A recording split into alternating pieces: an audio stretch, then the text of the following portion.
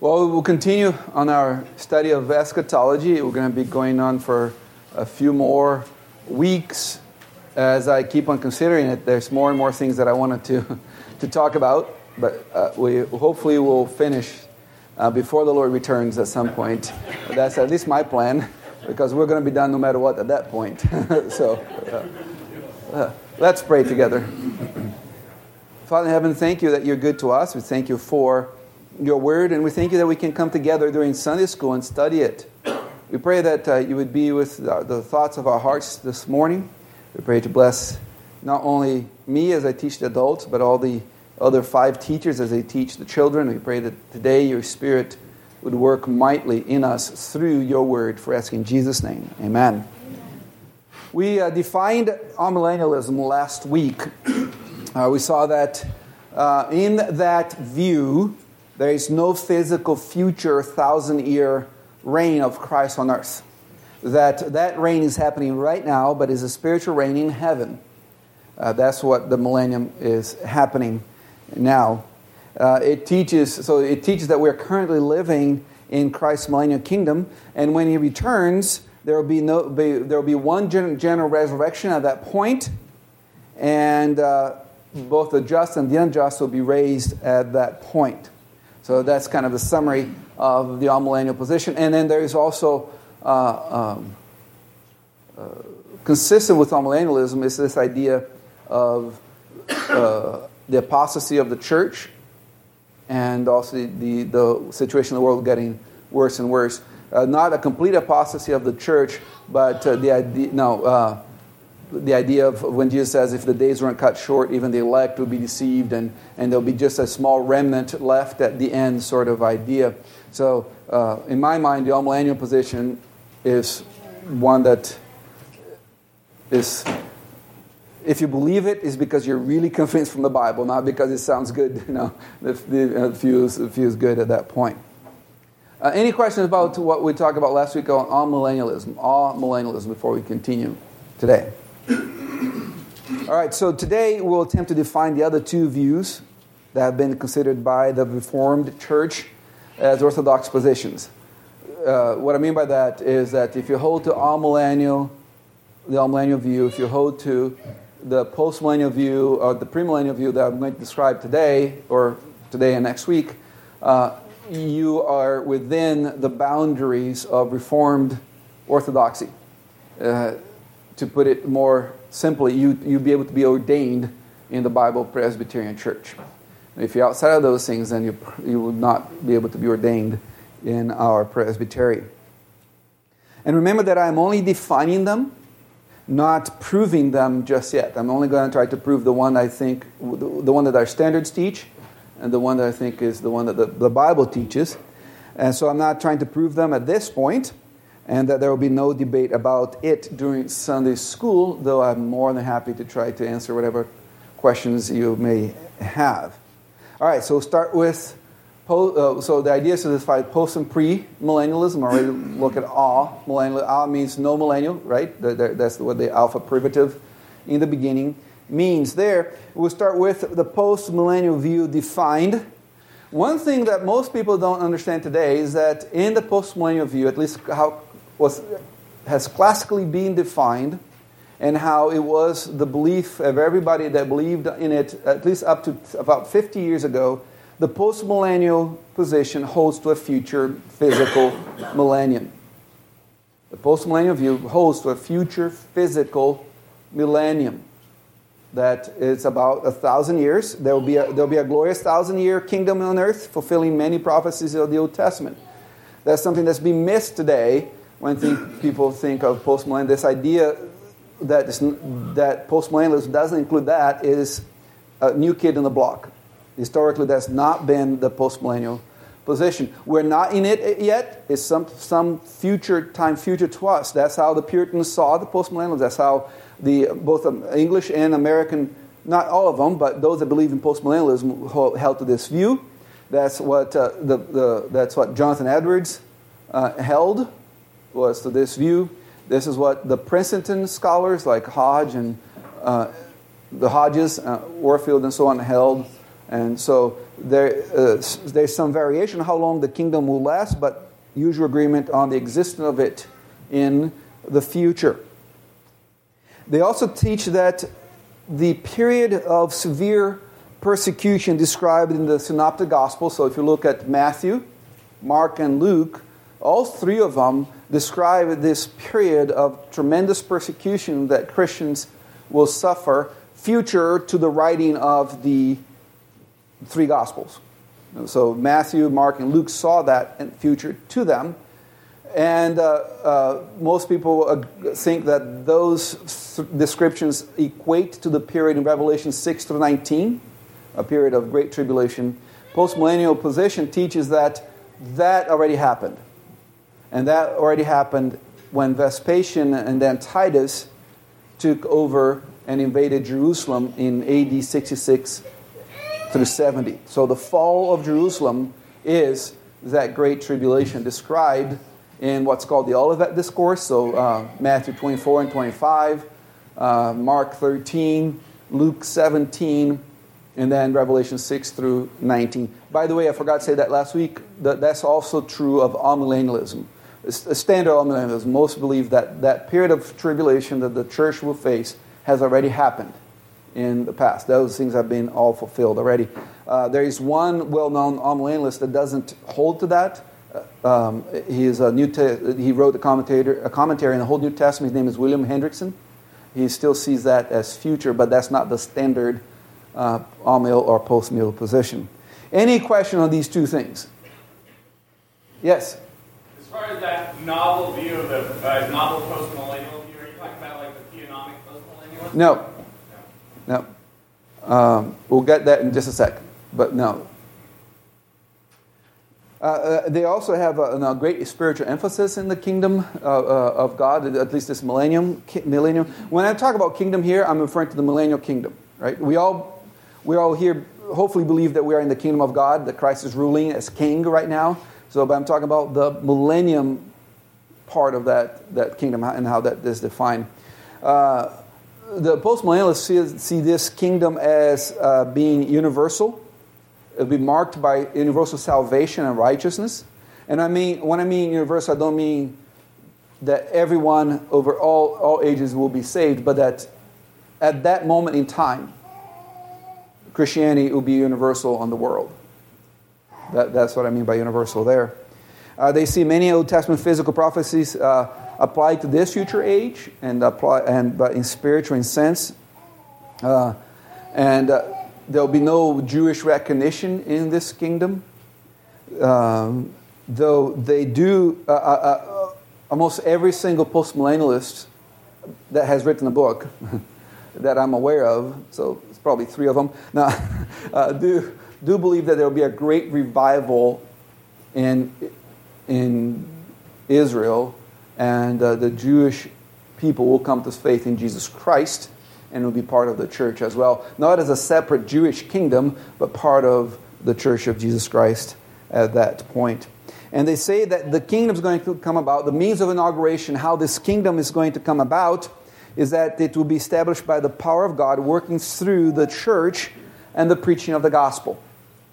That's what's going to commence the kingdom, is that the church is going to be so faithful, the Spirit is going to use the gospel proclamation so much that the whole world is going to get saved, and that's how the kingdom, the millennium kingdom, begins. And especially noteworthy in this position is the conversion of the Jewish people to Christ, based on Romans 9 through 11, in their view. And the church is not to expect the coming of Christ before the world is converted. So first the world is converted, then Christ returns to the earth. Now, the all and premill positions teach that Christ won't return till the whole world is evangelized, which is different than converted. Do you see the difference? To evangelize somebody is to tell them the gospel. And so both the all-mill and the pre-mill position hold to that Christ won't return till the whole world is evangelized. But the post-mill says the whole world will not only be evangelized, but also converted to faith in Christ. And therefore, Christ returns after the millennium reign, the physical millennium reign. And during the millennium, Christ will still be in heaven, ruling through his spirits, and at the end of the 1,000 years, he will come to the earth, raise the dead in a general resurrection, judge all the people, initiate eternal state, and that's why it's called post-millennial, because it's after the millennium. Though, if you think about it, the all-male position is also a post-millennial return of Christ. It comes after this spiritual millennium. But this title is reserved for this particular position. Any questions before we continue? Tilly. Did you say that the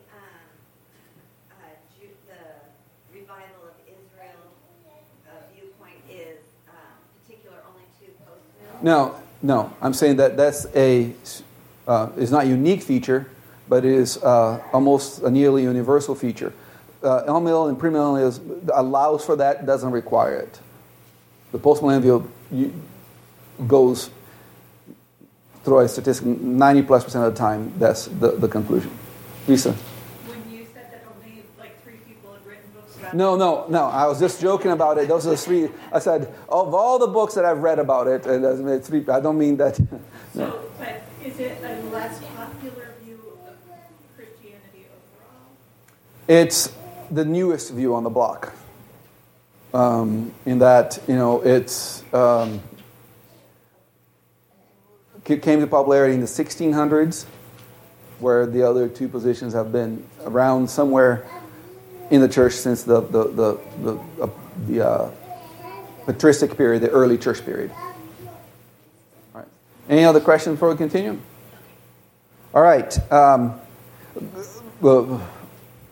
Andrew is asking about theonomy.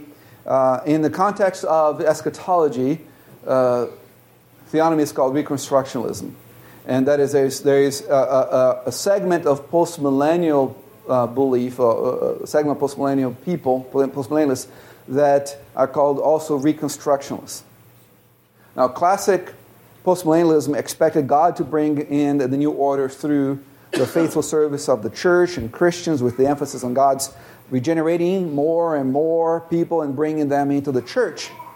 Reconstructionists expect Christians to take a more active and aggressive role in changing societal structures. That the church and the Christians should be about also implementing the Old Testament Mosaic civil government laws. That's part of the idea of theonomy. We are all theonomists, meaning we believe that we should follow the law of God, right? I hope we all agree on that the law of God is good. Renewing the soul, the law of God is perfect, and we follow it. But theologically, the term theonomist is applied to those that want to revive the Old Testament civil laws and apply to society today. So whatever was a capital crime in the Old Testament should become a capital crime today, and so on. And that's part of the Reconstructionist movement in post-millennium. But even the Reconstructionists would also, the classic Reconstruction, which is not very old, was in the 20th century, that's when this view became more popular, it still would be looking for a future 1,000-year reign of Christ. Does that answer your question, Andrew? All right, any other questions on this before we continue? The newest kid on the block, as far as post-millennial position comes, is these people who think that there's no at all any future physical reign. That's the newest position. Late 20th century, early 21st century is when it actually gained some acceptance in the church. And that's mostly associated with the Federal Vision movement.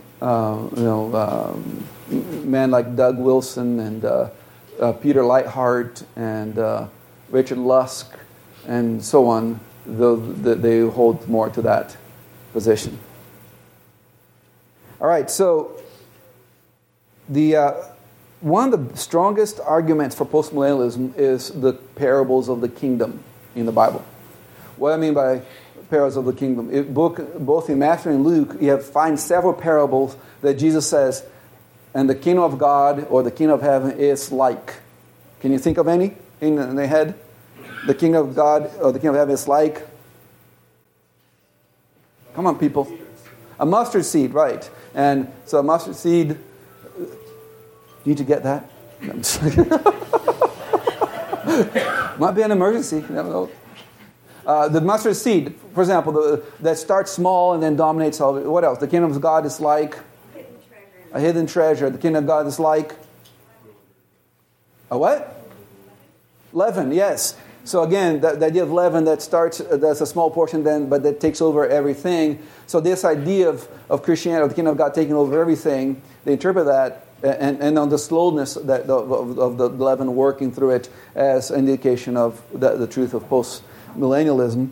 Though, other than the parables, I find that the argument is often a negative one, as in, no, amillennialism is wrong and premillennialism is wrong, and so on. Instead of there's not a lot of the positive argument for it is not that present in at least in more recent writings. They spend more time criticizing the other views, especially if you're a Reconstructionist, which is true. The theonomist movement, the Reconstructionist movement, tends to be a very negative movement in the presentation. And it's as often a dividing, has had, that's a historical fact, easily proven, often a dividing effect in the local churches. One good thing about, let's see where we are here. They're a very optimistic position, right? Amillennial and dispensational premillennialism are pessimistic about the future of the church and Christianity in this age. Only postmillennialism is optimistic. I would also, when I define historic premillennials, I would also like to show that historic premills are also happy premills at that point as well. Only points, they are optimistic as it expects Christ to conquer all his enemies through the church's ministering the gospel in this age. And postmillennialists are optimistic about the future conversion of Israel as well. Though often this is listed as an argument for postmillennialism, it is a logical fallacy to use this as an argument. Assuming that's the case, why would that be a logical fallacy to use this as an argument?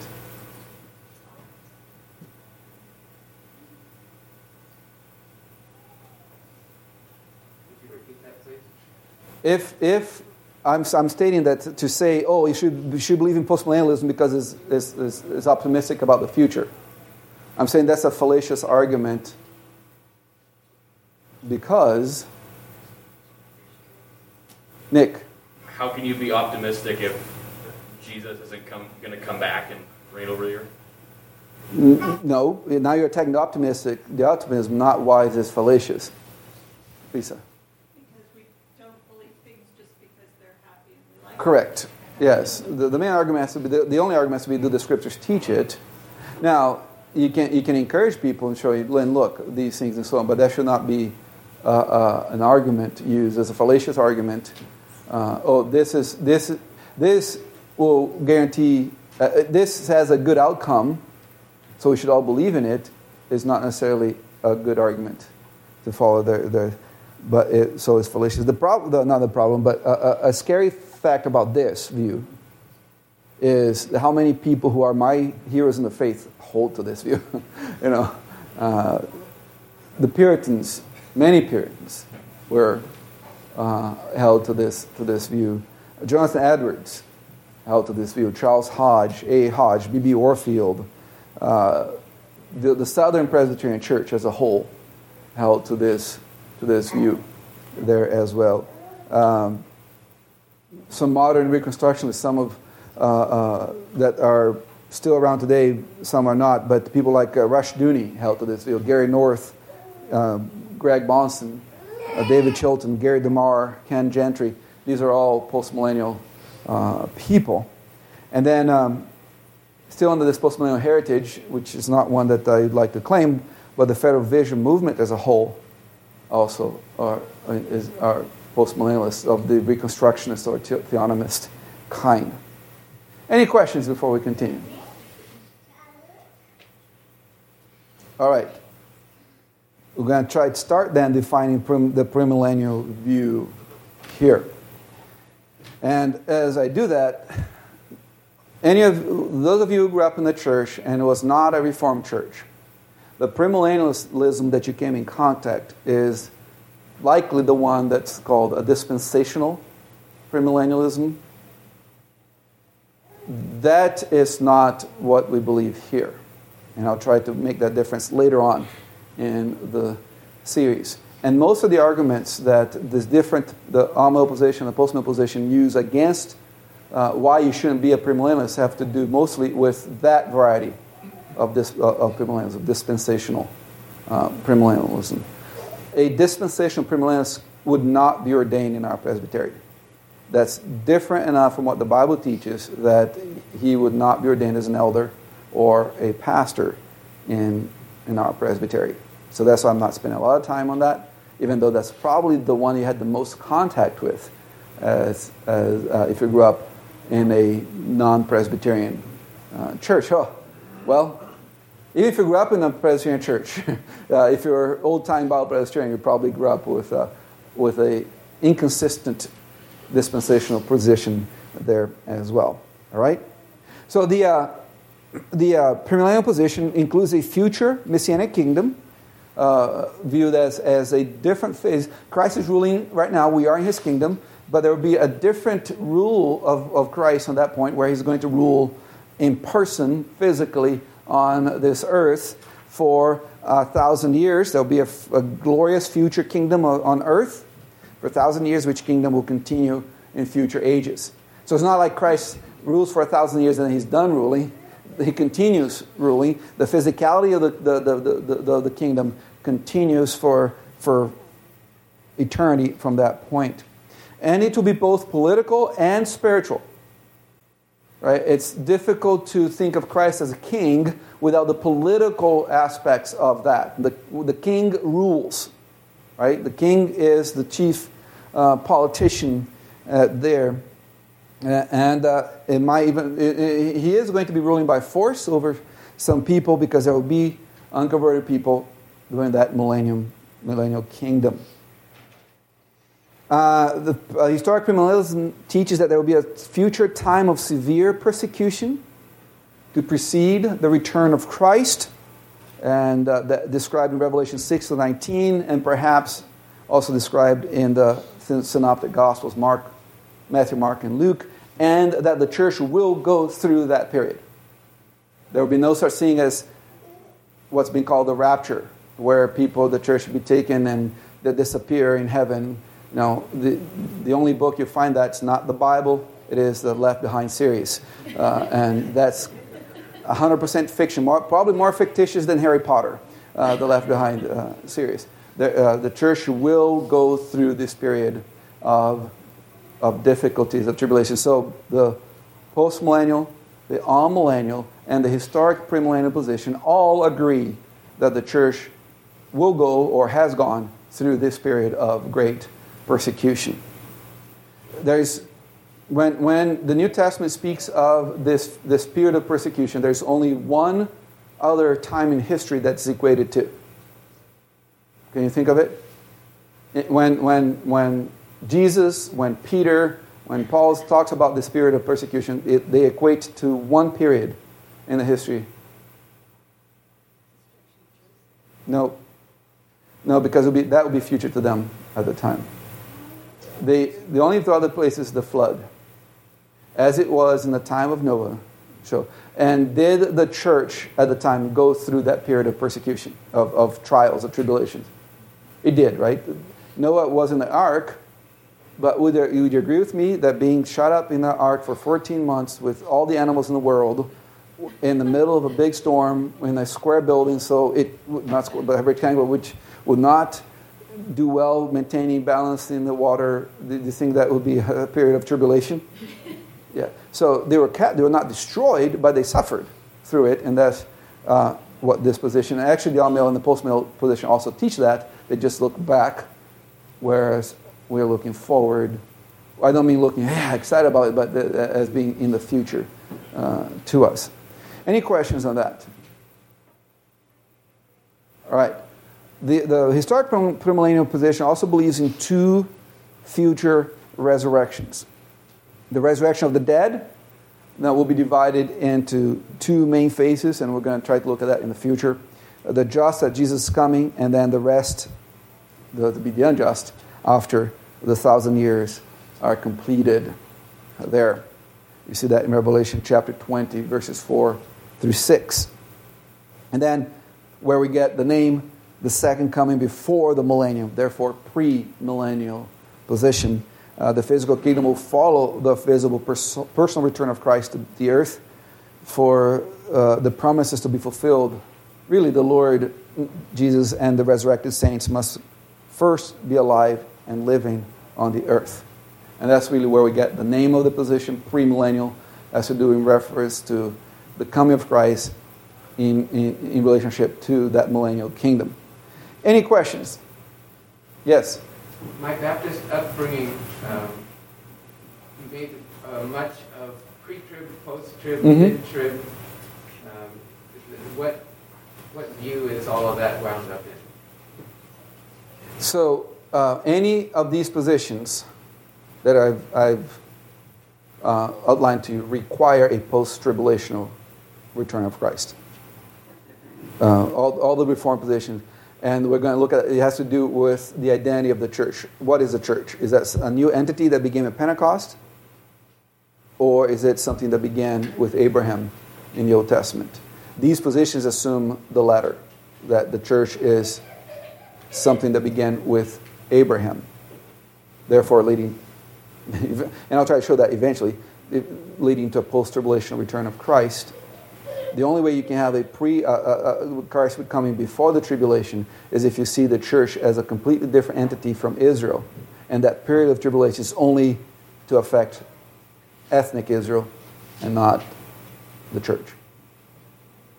We're going to try to look at that later as well.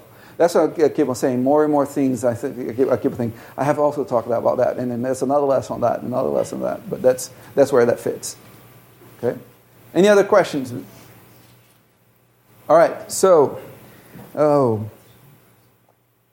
actually, I am in a good place to stop here as far as my notes go. We'll pick up, Lord willing, next week with the actual arguments used for premillennialism. We're just going to briefly look at them. And then in future times, we'll come back to actually defend each one of these things that are listed on the screen here today. And then we also want to take a look at the tribulation as a future event. I'll try to show it to you why I believe that that's the case. I really want to talk about the idea. I think it's a big disfavor to the church to teach that somehow the church is going to be spared from future tribulation. I also want to spend some time showing to you why I believe the Bible teaches these two different resurrections of the righteous and the unrighteous. And then ultimately, the last lesson would be, whenever we get to it, it would be showing the nature of the church that requires certain beliefs regarding the coming of Christ because of what the church is, according to the Scriptures. All right? Any last question before we close? All right, so let's pray.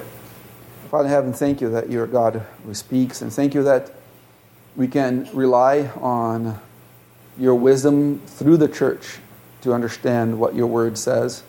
We pray that you continue to guide us as we study these things. We pray that we will be accurate in all that we say. We pray in Jesus' name. Amen.